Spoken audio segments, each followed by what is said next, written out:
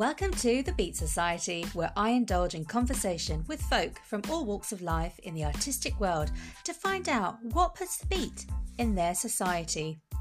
Over the course of the series, I'll be chatting to a range of people in different creative industries who will be sharing their personal stories and work. So sit back, get comfy, and enjoy.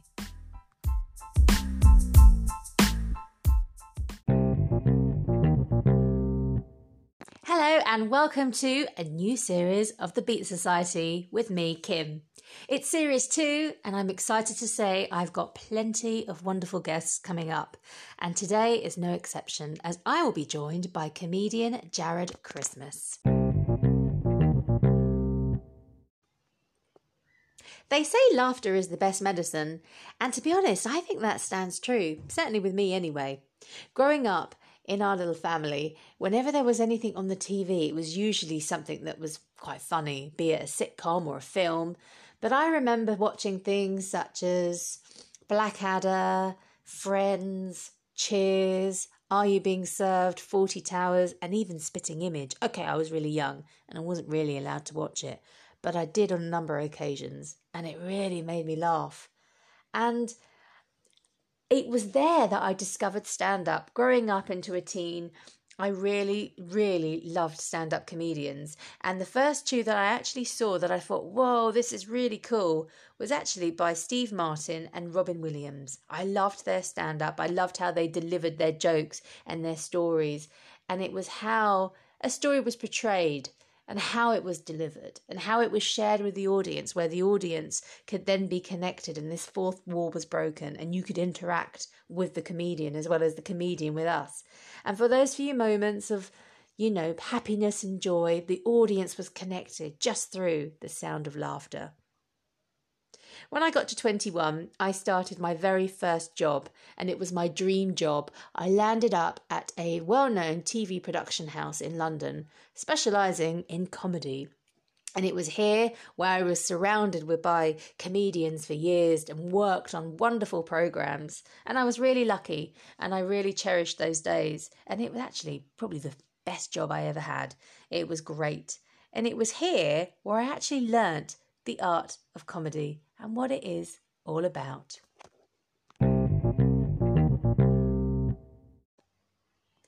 Joining me now is an award-winning comedian who's been on the comedy circuit for over 2 decades. Originally from Christchurch in New Zealand, he moved to London to begin his career as a comic.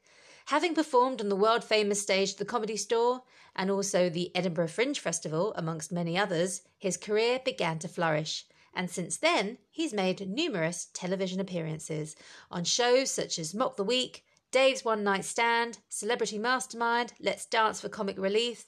He even hosted BBC's Monumental, amongst many other shows. Please welcome Jared Christmas.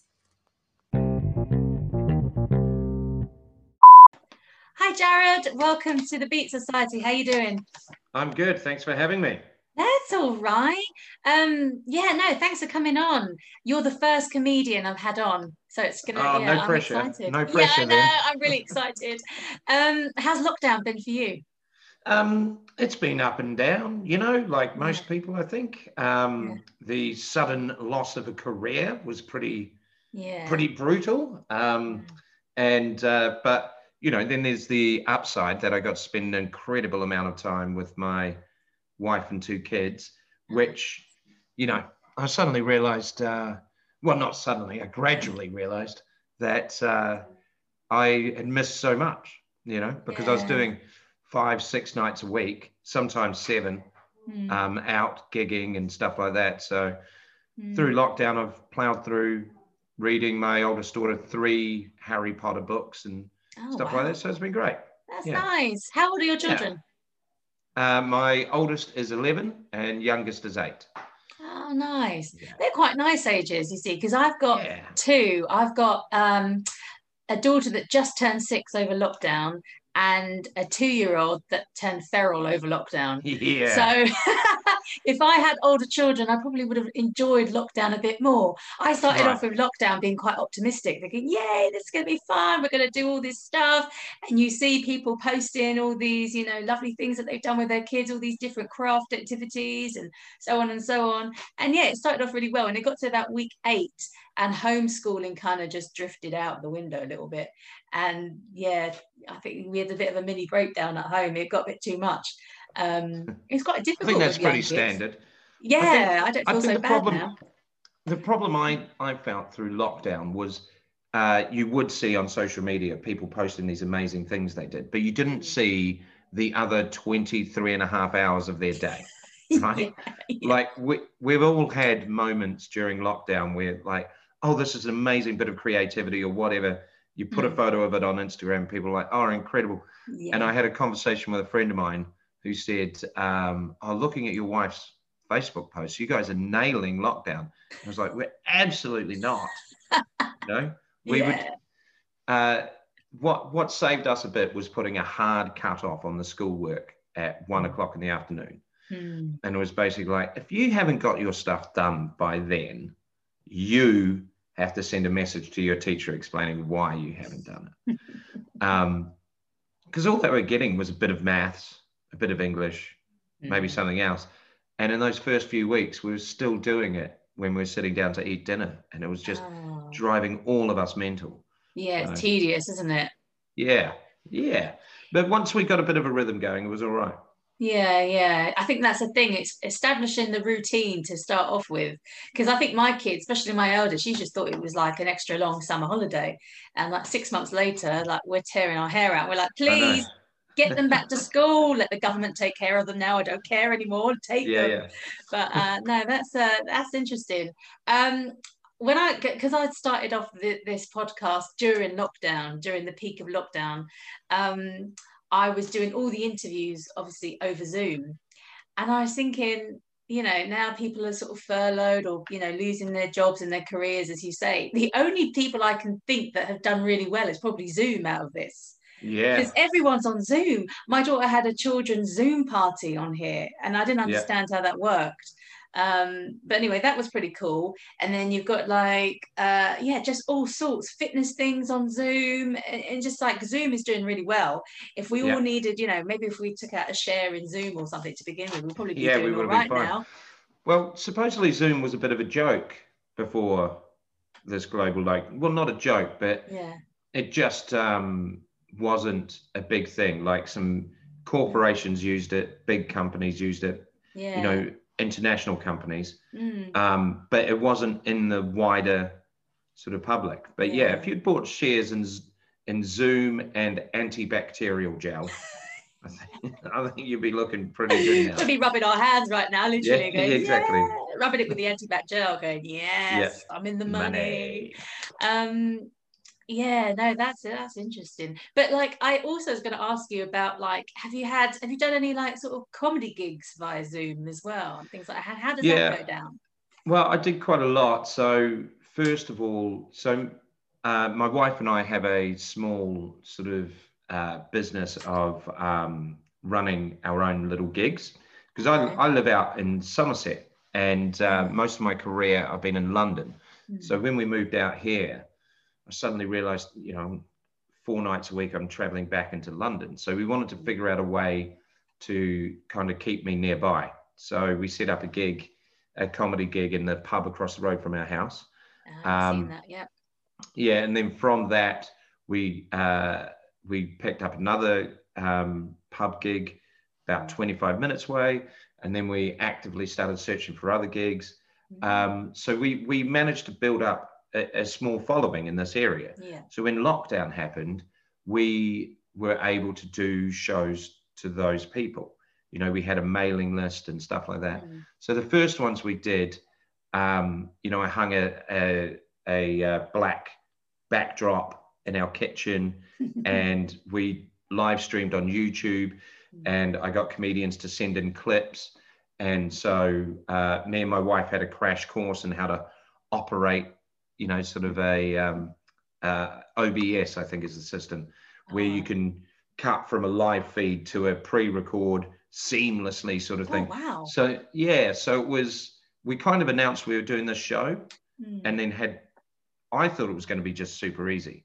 And then a friend of ours phoned up and said, do you know what you're doing? I think I need to give you a bit of tutoring on it.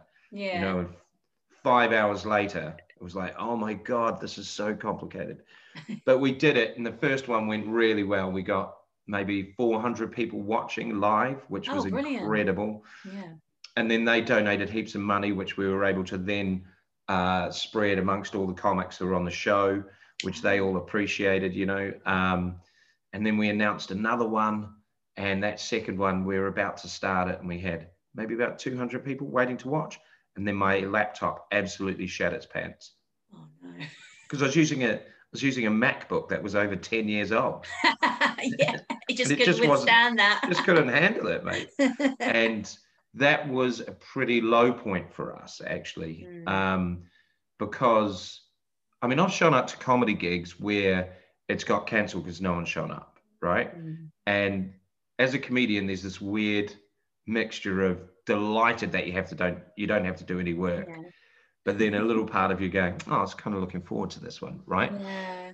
But with that online one, because it was all our branding and it was all us, and we'd been pushing it, and we had 200 people in the waiting room, and then for it all to, you know, absolutely tank and not even be able to do a show, it was devastating. I felt really embarrassed. I felt like we'd let all those people down, when in reality, they are just sitting at home, right? They haven't left the house.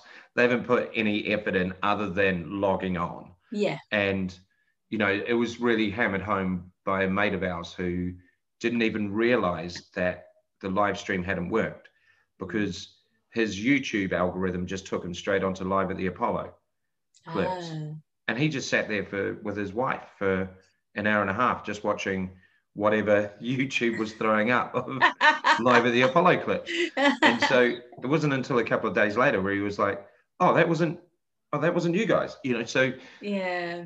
But it went from one of the worst nights to one of the best nights, because me and my wife ended up getting immensely drunk together and singing karaoke in the living room. Oh, that's all right then. Yeah, at like 3 a.m, and we had a real laugh together. And we realized the next day through our hangover that we hadn't done that. We hadn't had just the two of us, a genuine laugh. It had all lockdown had been up to that point was homeschool. How do we recover some income?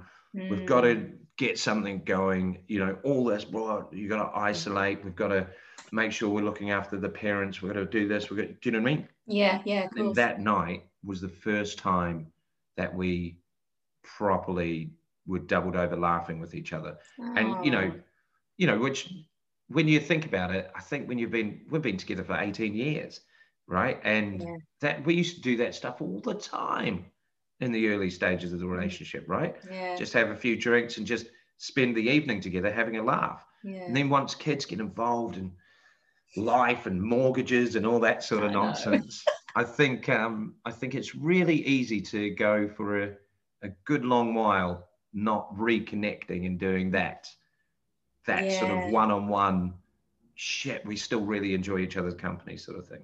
Yeah, so that's quite nice. So you kind of found each other again, I guess, through lockdown. So lockdown that has had its positives then, hasn't it? So you kind of like you realise, you know, you need to sort of come together, and you have this time now as a family to sort of embrace and catch up on what you've missed on with, say, your kids. So no, that's nice. Yeah, but and so I bought a new laptop, which I financially probably couldn't have afforded at the time, and we did more shows. And none of them were as successful as that first one until we started doing shows on Zoom, which went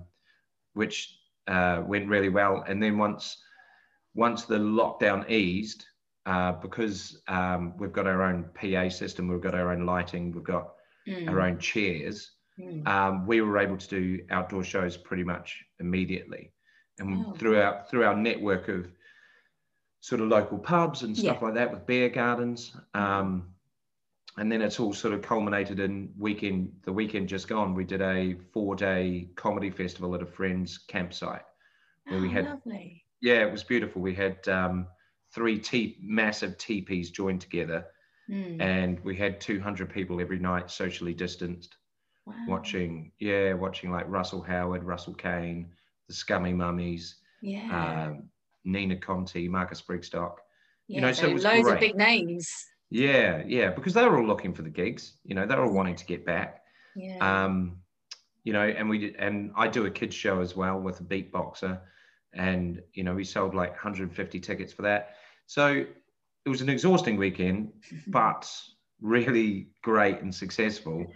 But I think that could have only happened. That could only be born from the ashes of lockdown. Yeah, of course. Yeah. If it had been a normal year, I would have been far too busy doing shows for everybody else to have even carved that space out, or even had the mental space to come up with that idea. That's it, exactly. I find that loads of people over lockdown have been quite creative with their time, sort of working out, right, I haven't got a job now, what am I going to do to try and sort of, get some sort of income, or, just do something, especially if, you're at home all the time, especially if you're on your own as well, just for your mental health and your sanity, if anything, just to get out there and do something.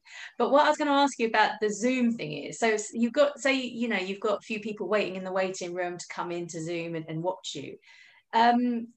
Can you hear them? Can you hear them sort of reacting to your jokes and your stories and laughing? Can people heckle you as well over Zoom? Yeah. How does that work? It depends on the settings that you put on Zoom. As the host, you can mute everyone. Yeah. Which has its benefits. Because it's amazing the amount of people who still can't grasp that when their mic is on, everything can be heard. Like if they're sitting there eating a packet of crisps, and if you've got the wrong setting on, Zoom will cut to them. Do you know what I mean? Yeah. But there's all these settings on Zoom that you can sort of click things on and off to make it work for you. So what we did was had a live sort of front row that had their mics up, and they were all briefed that don't have conversations, otherwise we'll have to find you and mute you, just to get that audible feedback. But I also did for about 13 weeks in a row a pub quiz for a brewery in Belfast called Boundary Brewery. So they got in contact with me after seeing one of my online gigs and said, will you come on and do comedy at the end of our quiz? And so I did that and just made it hugely interactive. So we had a joke competition where people would put in the messages that they had a joke. I'd go to them, interview them a bit, get their name, a little bit about them. Then I'd give them this big intro, and then they'd deliver their joke. And then I would judge how good that joke was. And then they would do a poll on that everybody could vote on which was the best joke, and whoever won got a case of beer. So there was so many different ways of doing these Zoom gigs. And I did a charity one where they people paid more money to have their mics up. Oh, right. You know what I mean? Yeah. So and I think that worked because it was a charity gig. Yeah. I think people would be a bit like, why am I paying £3 extra just so you can hear me laugh? Yeah, exactly. But the quiz one, they didn't have mics live. So I was kind of performing and not getting the audible feedback, but you just adjust to it. You can see people's faces on the screen, so you just adjust to it. Yeah, exactly. What was the best joke on that? Do you remember? Or were they all pretty bad? They were all pretty good. No, there was some dreadful, absolute clangers. But there was, because it was initially a family quiz, but then it went to, once it got to 9:30, they said, okay, it's past the watershed. Oh, you can get a bit crazy. Yeah, and they would warn people, but people would still keep their kids up. And there was this little boy who told a joke. What do you call a magic dog? a Labracadabrador. And that one overwhelmingly won. And how old was the kid? It was like 9. Oh, fair play. Yeah, that's funny. Like, that's funny. Yeah, and it's like you get a case of beer, mate. So yeah, it was pretty fun. Oh, brilliant! Yeah. But I also did a couple of corporate sort of things on Zoom, and one of them ended quite awkwardly because the gig had gone really well, and I said thank you, good night, and signed off. And then I thought it would be a laugh to log straight back in. Oh, right. Yeah. So I log straight back in, and I go, "Hey, stop slagging me off." And the lady talking went, "Oh my God, I'm not. I wasn't saying anything. Oh my God, I wasn't." And I could see there was about 20 of them on the screen, and maybe 4 or 5 of them were really, really laughing. Yeah. But a couple of others took it really seriously, and they're like, we weren't saying anything. We really enjoyed the show. And then I'm sitting there going, "Oh no, this is backfired. Backfired? This is backfired. Oh, no, this is awful." And I was like, I was only doing it as a joke. And they were like, no, we thought you were really good. I'm sorry. I was like, no, now it's Oh no. So things can go a bit. Luckily, I saw the boss of the company really laughing about it. So that's all right. That's amazing. So that was all right. Yeah. That's all been a learning curve. Yeah, of course it is. Yeah, I think with anything. I was going to go back now. When I first started, my first job, I worked at a well-known TV production house in London. And I was probably about 21, 22 when I first got this job. And it's a comedy production house. So when I first started, they were in the middle of recording the Comedy Store. You probably know what company it is now that I worked for. It did Live at the Apollo and all that sort of stuff. So I used to be surrounded by comedians for years and years. And so the first ever recording that I'd gone to for this new job of mine was at the Comedy Store in London, and they were recording it for, I think it was Paramount or Comedy Central or whatever it was, and you were on the bill. So I'd and that was probably about 2008ish, I can't remember, something around about then. I was about 21, 22, and so obviously I'd known you since then and followed you since then, and have seen you since, at the Comedy Store in particular. I used to go there like every month and just watch live shows. And then you started to do quite a lot of TV appearances, I noticed. You hosted Monumental, didn't you, one time? And then you did, I couldn't believe you were on Mastermind. That was brilliant. And then you did Transformers. I know, the early years. I thought that was brilliant. And you did really well. I'm surprised that he could even pronounce half of the stuff. Oh, but that was what was so funny about it. That was brilliant. Yeah, no, that was great. And another one that I really enjoyed watching you was when you did the comic relief. Let's Dance. Yeah, how did that come about? Because my sister watched that. She really, really enjoyed it. She's watched it back loads of times on loop. And who picks the songs for that? Because that was the Madonna song, wasn't it? That was brilliant. Yeah, it was Hung Up. So that came about because I'd done a stand-up show, Dave's One Night Stand. Yes. And the producers of that, I ended up, the show had gone really well. Sarah Millican was the main act on it. And what I liked about that show was it was a bit different from other TV stand-up shows at the time, in that they had their big headliner, and then they had 2 support acts, but you got a decent amount of time. So it wasn't just 5 minutes. What was going on TV was you would do 20 minutes and they would broadcast 15 of it, which, as you probably knew from working on, Live at the Comedy Store and stuff, we would go on and do 12 minutes and then it would get edited down to 5, right? So, and then you'd have no say in the edit. As a comedian, you'd have no say in the edit process. So what I liked about Dave's One Night Stand was they, straight after your show, the producer came in and he'd been sitting there taking notes all the way through. And he sat with you for like 20 minutes going, you haven't got final say, but you have got a say. So what did you think went great and what would you rather be dropped? And so you were fully engaged in that process as a creative, and that was unusual at the time. And then after that show, we all went out drinking in Newcastle. Mm-hmm. And I don't know, I just struck up a pretty decent relationship with the producers.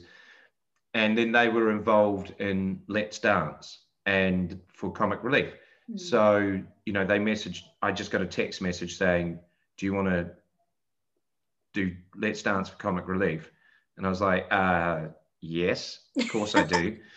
I've got a background in dance. Obviously. And I went into the meeting, they said, bring 5 song options. And I went into the meeting and they didn't want me to do any of the 5 song options I brought in. Oh. And they were kind of going, look, we haven't got a disco style track. They said, we want someone to do Madonna Hung Up. And we also haven't got a bloke being a woman this year. Oh. And I'll be honest, I was a little bit like, oh, I didn't want to do that, because the previous years the winners have been blokes dressed as women. And I just felt like, you know, that's been and gone. It's a thing, it's happened.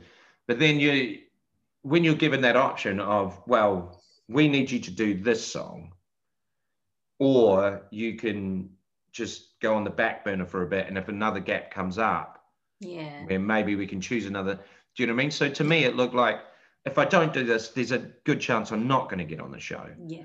And I knew I was going to have fun with it. So it was a fantastic week. It was so good. Yeah, dance training and stuff. It was brilliant. But yeah, I nailed the routine. And then the day before the show, they gave me the high heels. So I had to relearn the whole thing in heels, wearing heels, because it's a completely, just throws your center of gravity up. Well, woman, no, I'm not going to mansplain high heels to anybody. But it was genuinely a really, really fun time. And that the first Christchurch earthquake happened while I was doing that, and I'm from Christchurch. So I remember just doing these long 12-hour rehearsal days. And then just coming home and spending hours just trawling through the internet, reading report after report, getting in contact with friends and stuff, and being like really blah. Yeah. But I came up with the idea of putting on a fundraiser show at a West End theatre for it. Yeah. And because I was surrounded by comics with high profile, you know, and they all knew I was from Christchurch, they were all going, if you're going to do a charity gig, I'll do it.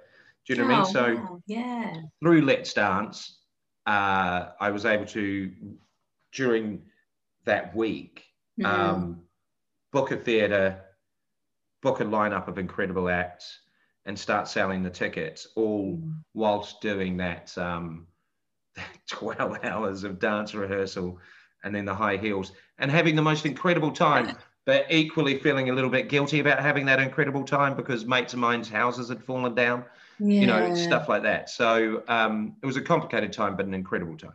Yeah, like a contrast of different emotions and stuff. Yeah.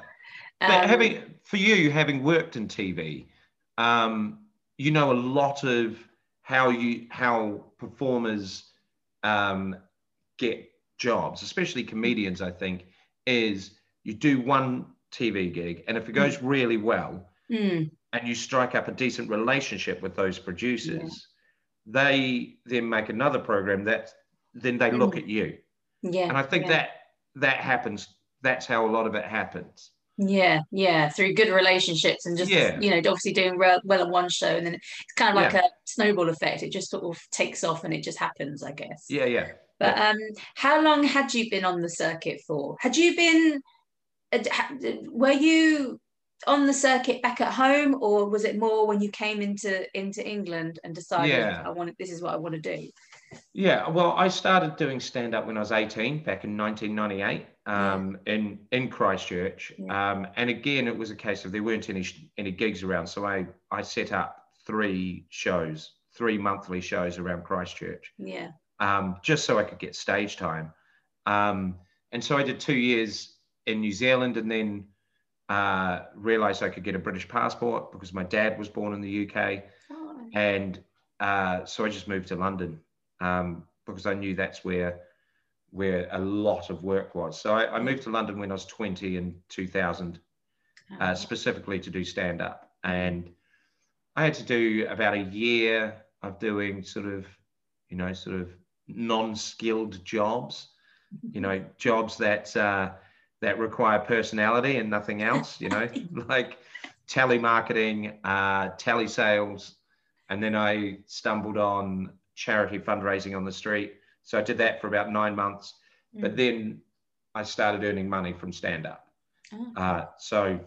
And it coincided with me having a meeting at the bank where I got one job for Malibu, the drink, that paid me about £3,000, right? Nice. Yeah. Yeah, it was lovely. Going from having this day job that was paying like £9 an hour or something, to suddenly doing this job for Malibu and getting, boom, you've got £3,000 in your bank account. I've never had that amount of money.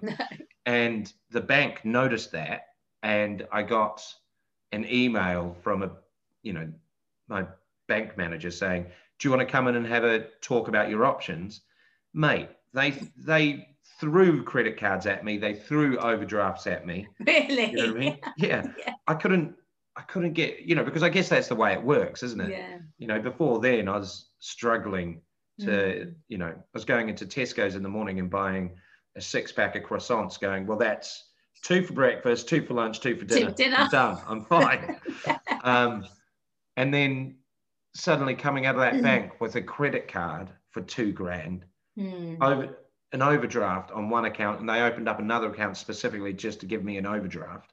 Oh, wow. Yeah. So I quit my day job because I suddenly I'm rich. I've got £7,000. Yeah. The bank has given me £7,000. But then, of course, you realize as a 21-year-old, after all that money's gone and you're struggling to pay it back, you're like, nobody gave me anything apart from a massive financial burden.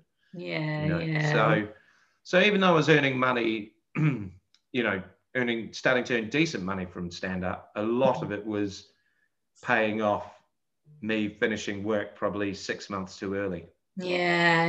What was it like? What's the audience like there in comparison to a British audience?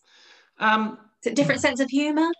No, not really. Because New Zealand's heavily British influenced. It's also heavily American influenced. Okay. Maybe I would say, generalizing, that a New Zealand audience can be a lot more reserved. It's a thing British comics complain about a bit when they go down to New Zealand, is that they'll be doing their show and think, oh man, I'm struggling here. They're not giving me anything. And then at the end, they get a standing ovation. Just because, and this is really generalizing, there is a slight feeling in New Zealand that the audiences feel like they're watching a play. Right. And they don't want to interrupt it too much, and they save up all their reactions for at the end. Oh, really? So you're not. So while you're doing your stand-up and you're telling your jokes and your stories, you're not getting any sort of little bit. Oh, you are. You're getting laughter, but you're not. I mean, this is just the only thing I can think of that maybe is slightly different. Whereas British audiences, comedy is an intrinsic part of the British identity, isn't it? Yeah. Sense of humor.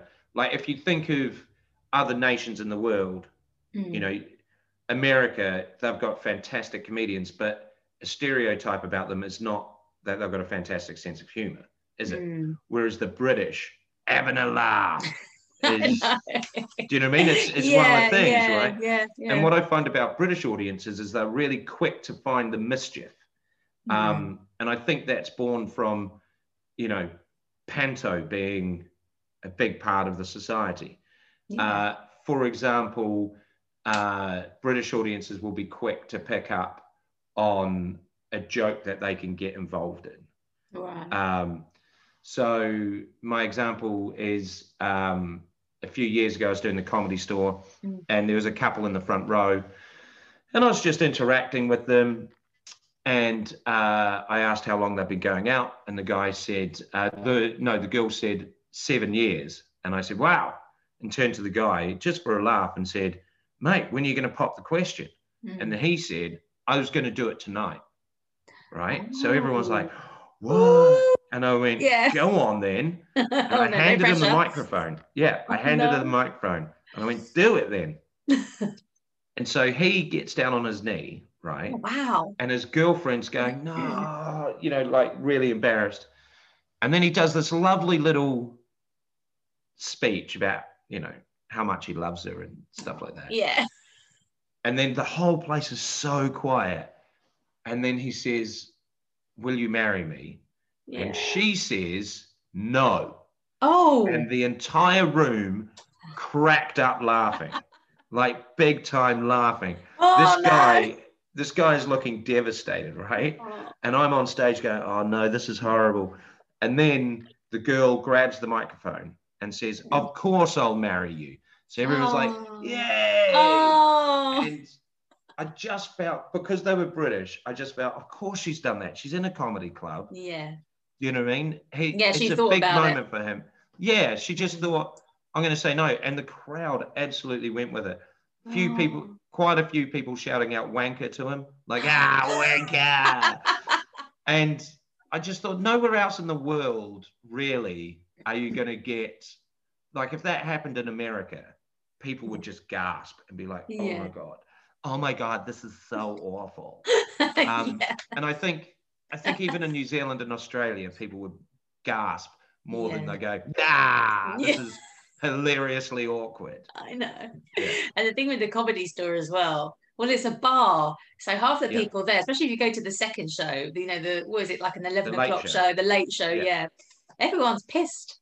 So I don't know what the audience are like then. Do you get quite a lot of hecklers then? Because I never sit in the front row when I go to a comedy. No. Why would I want to do that? The late show, the late show's a mixed bag at times. Yeah. Most of the time, because it's the Comedy Store, and everything's perfectly set up there. It's one of the best run clubs in the world. Everything's geared up for your success. Yeah. But the late shows, people are, they've been drinking all night. So you get a combination of people being really into it and other people sound asleep.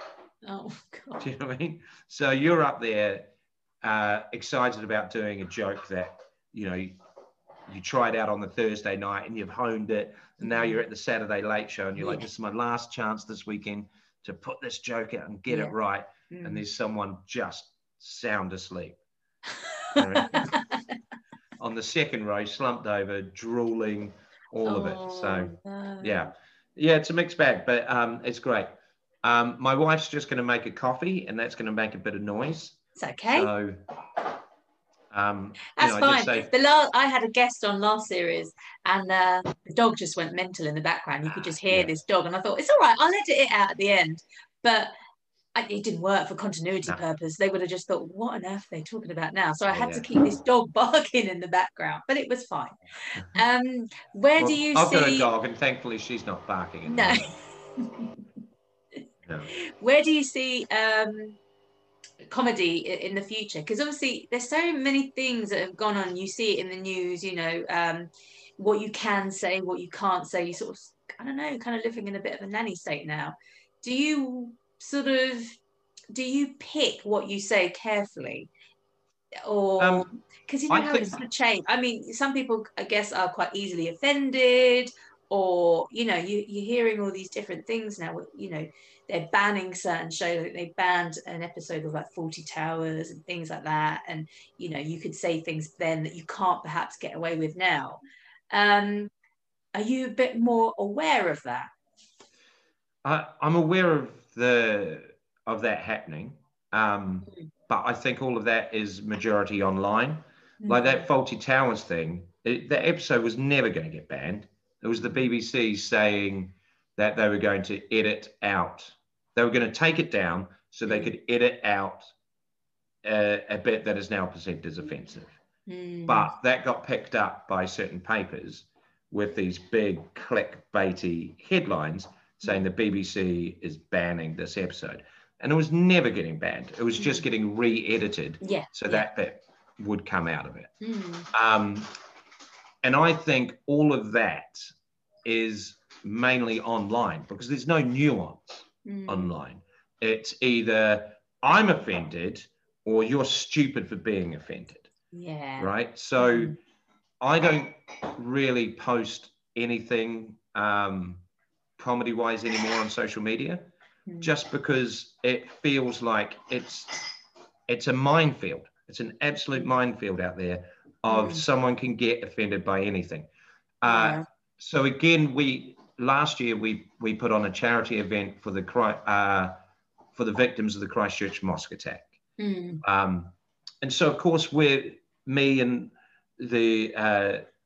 another comic, Tez Elias, who helped run the show. You know, we're promoting it through our channels. The comics who are on the show are promoting it, and the amount of people who responded going, well, what about the Christians being murdered in China? What about the? Do you know what I mean? You're like, you do something then. Yeah, that's it. You know what I mean? Yeah. This is the thing. This is the cause that we are focusing on, because what do you want me to do? Do you want me to put on an event for that thing? Because why don't you do that? Yeah, absolutely. You know? Yeah. And I think that all that cancel culture, all of that is online, because in a comedy club, nobody's doing that. I mean, obviously not now because comedy clubs aren't open, but certainly last year, you know, it's been the last couple of years this has all been creeping in, but last year in a comedy club, you don't really get it, because I think it's a social contract that people are signing when they come into a comedy club of shit's going to get said, you know.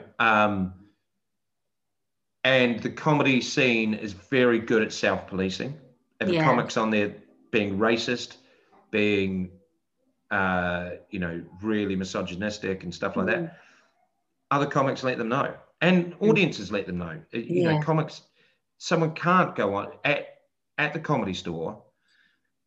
No one will be able to go on and do racist stuff. I host the Gong Show there, which is the new act show. And people, I've seen, you know, these new, I don't call them comics, because then some of them are, because they've been going for a little bit and this is how they get into the Comedy Store. But a lot of the time it's just chances, it's deluded people, whatever. But there's been a few times that people have got up and they've said a racist joke, right?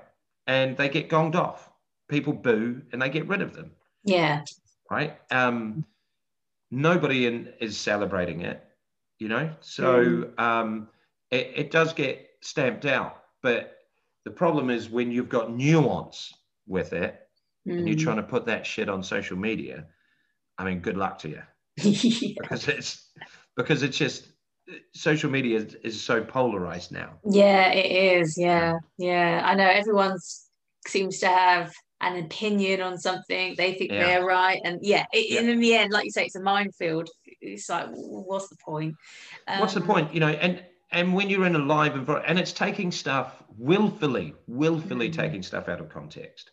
So there was that thing years ago of Jimmy Carr doing a joke about, I can't fully remember how the joke was worded, so I'm absolutely paraphrasing it. But the gist of the joke was, say what you want about all the British soldiers coming back injured from Iraq and Afghanistan. But we're going to have a hell of a Paralympic team in a couple of years.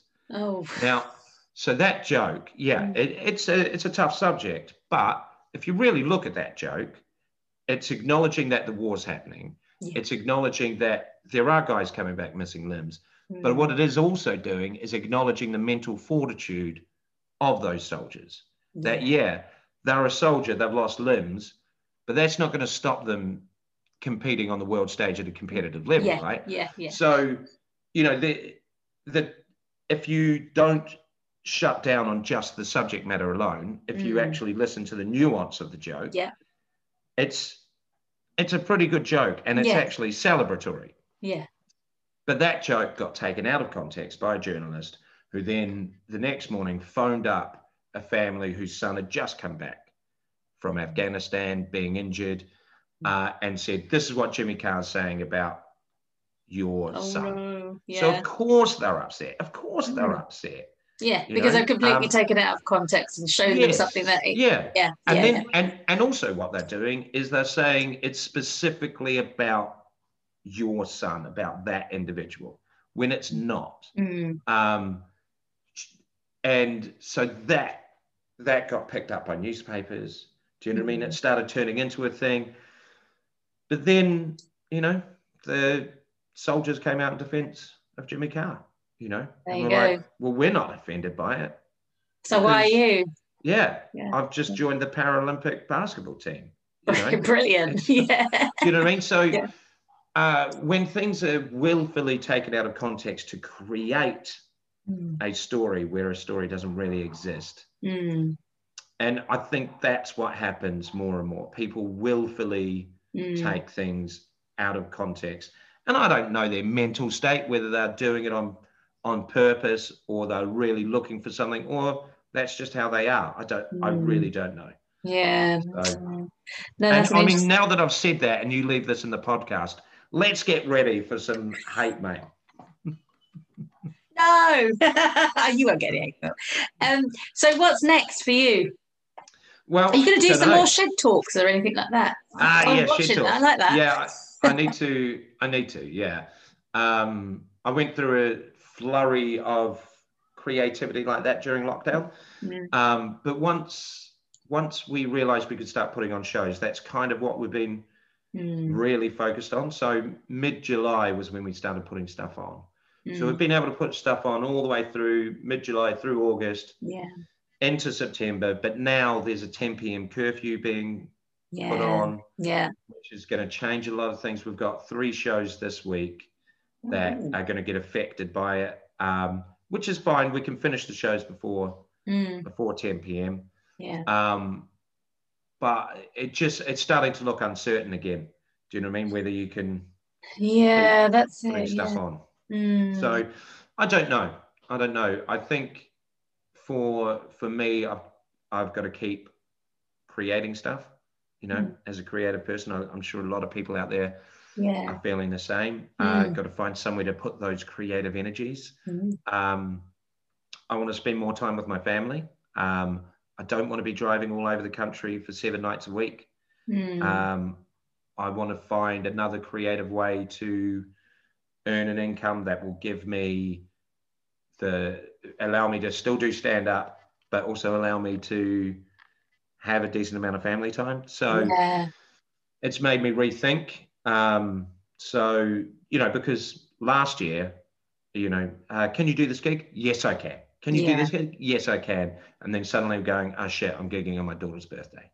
But equally, my bank account's going, you kind of need to gig on your daughter's birthday. Do you know what I mean? So I just want to figure out a way to find that balance. Yeah. There's a couple of films I did last year that are coming out this year. Just small independent ones. So, you know, who knows what comes from that. I filmed a stand-up special in January that's available on Vimeo. That I think I'm going to probably in a month or two just chuck out on YouTube for free. It's on Vimeo because I want to try and claw some money back. Yeah, of course. Yay. You know, you got to it's only £3.49. Oh, bargain. Absolutely. So, and then, I'm going to step up doing more of the comedy sketch type things. I found the Shed Talks quite fun. I love the Shed Talks. Were you really in Hollyoaks? Yeah. Oh, I don't remember. When I was in Hollyoaks late. You know, the late night. Oh, the late night. What were you doing in that? I played a character called Moroccan Bob. So there was a series. There was a series when they were in Morocco, and there's a bit of a So I land the gig. I go for an audition, and I get it, which is great. And so I did a day's filming, which was really fun. And Hollyoaks is quick, man. You don't, if the director thinks they've got the take, they move on.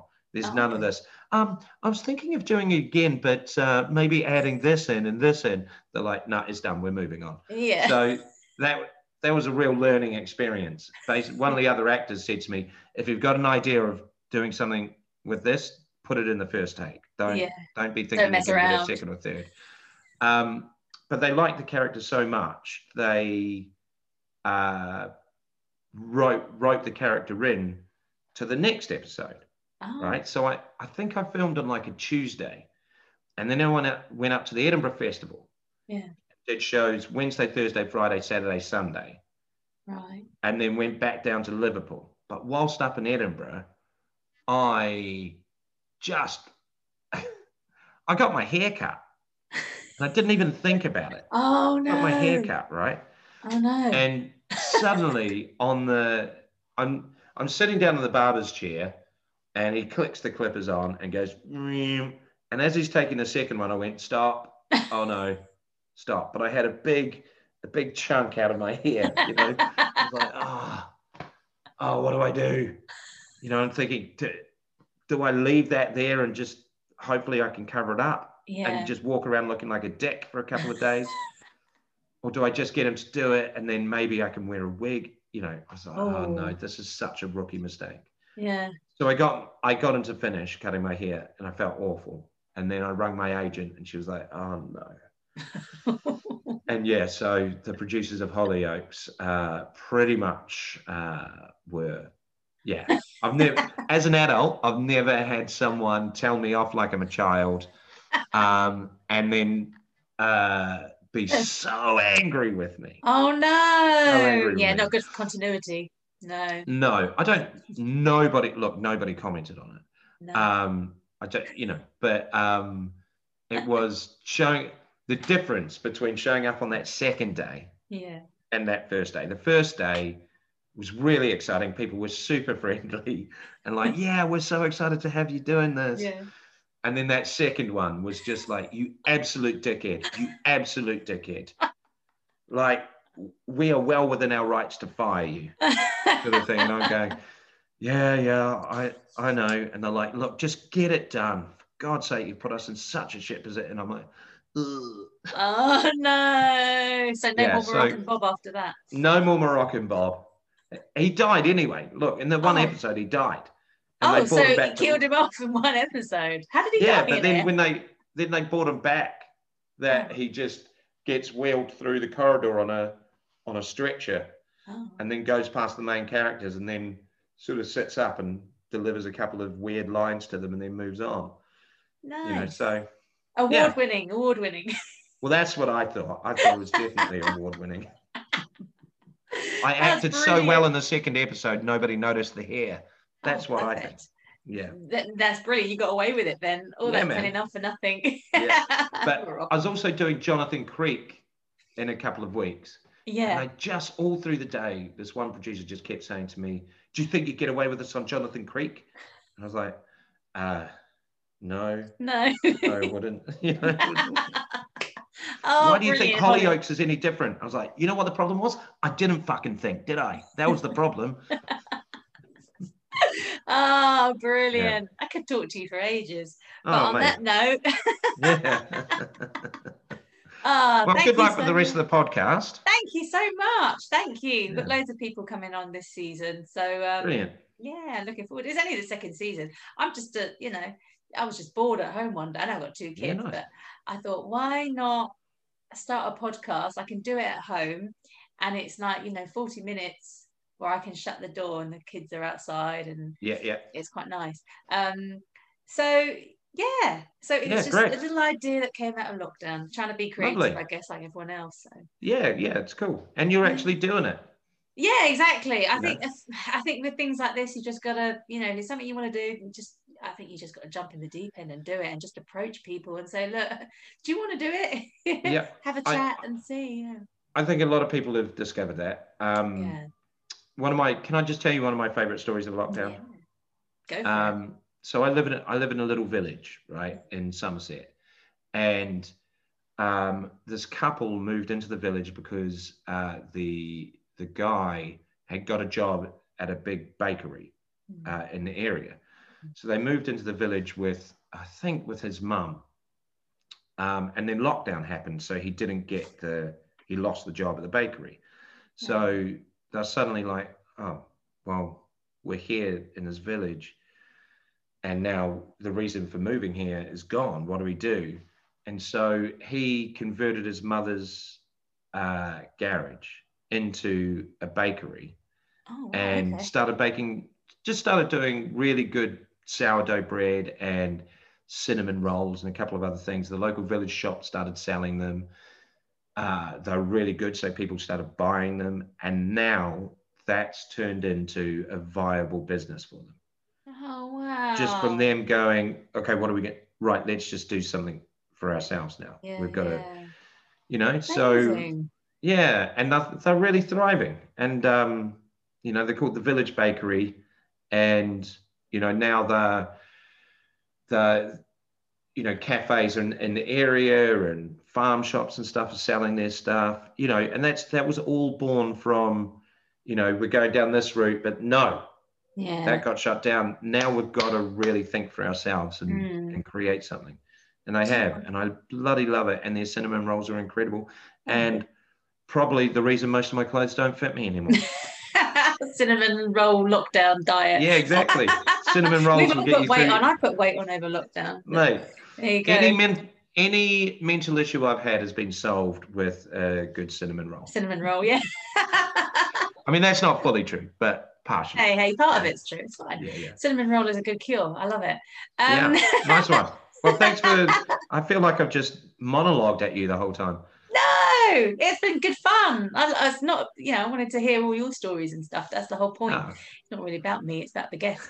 So brilliant. Cheers, mate. Well, thank you very much. That's all right. You're most welcome. Listen, thank you so much for coming on the Beat Society.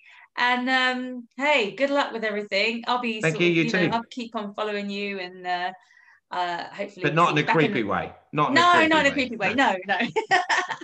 I'll be back at the Comedy Store once it's sort of hopefully. Once it opens up, me too, mate. Yeah, because I love the atmosphere. I love the Comedy Store. It's something that I used to go to once every month. It was such good fun. Yeah. So hey, hopefully in a few months' time or whatever, it'll be back open. You'll be back on the stage. I'll be there. Yeah. I won't be the creepy woman at the front. I'll be the one at the back. Well, let me know if you see me listed, and I'll sort you some tickets. Thank you so much. One. That's Thank all right, you, Jared. Cheers. Take care now. See you soon. Bye.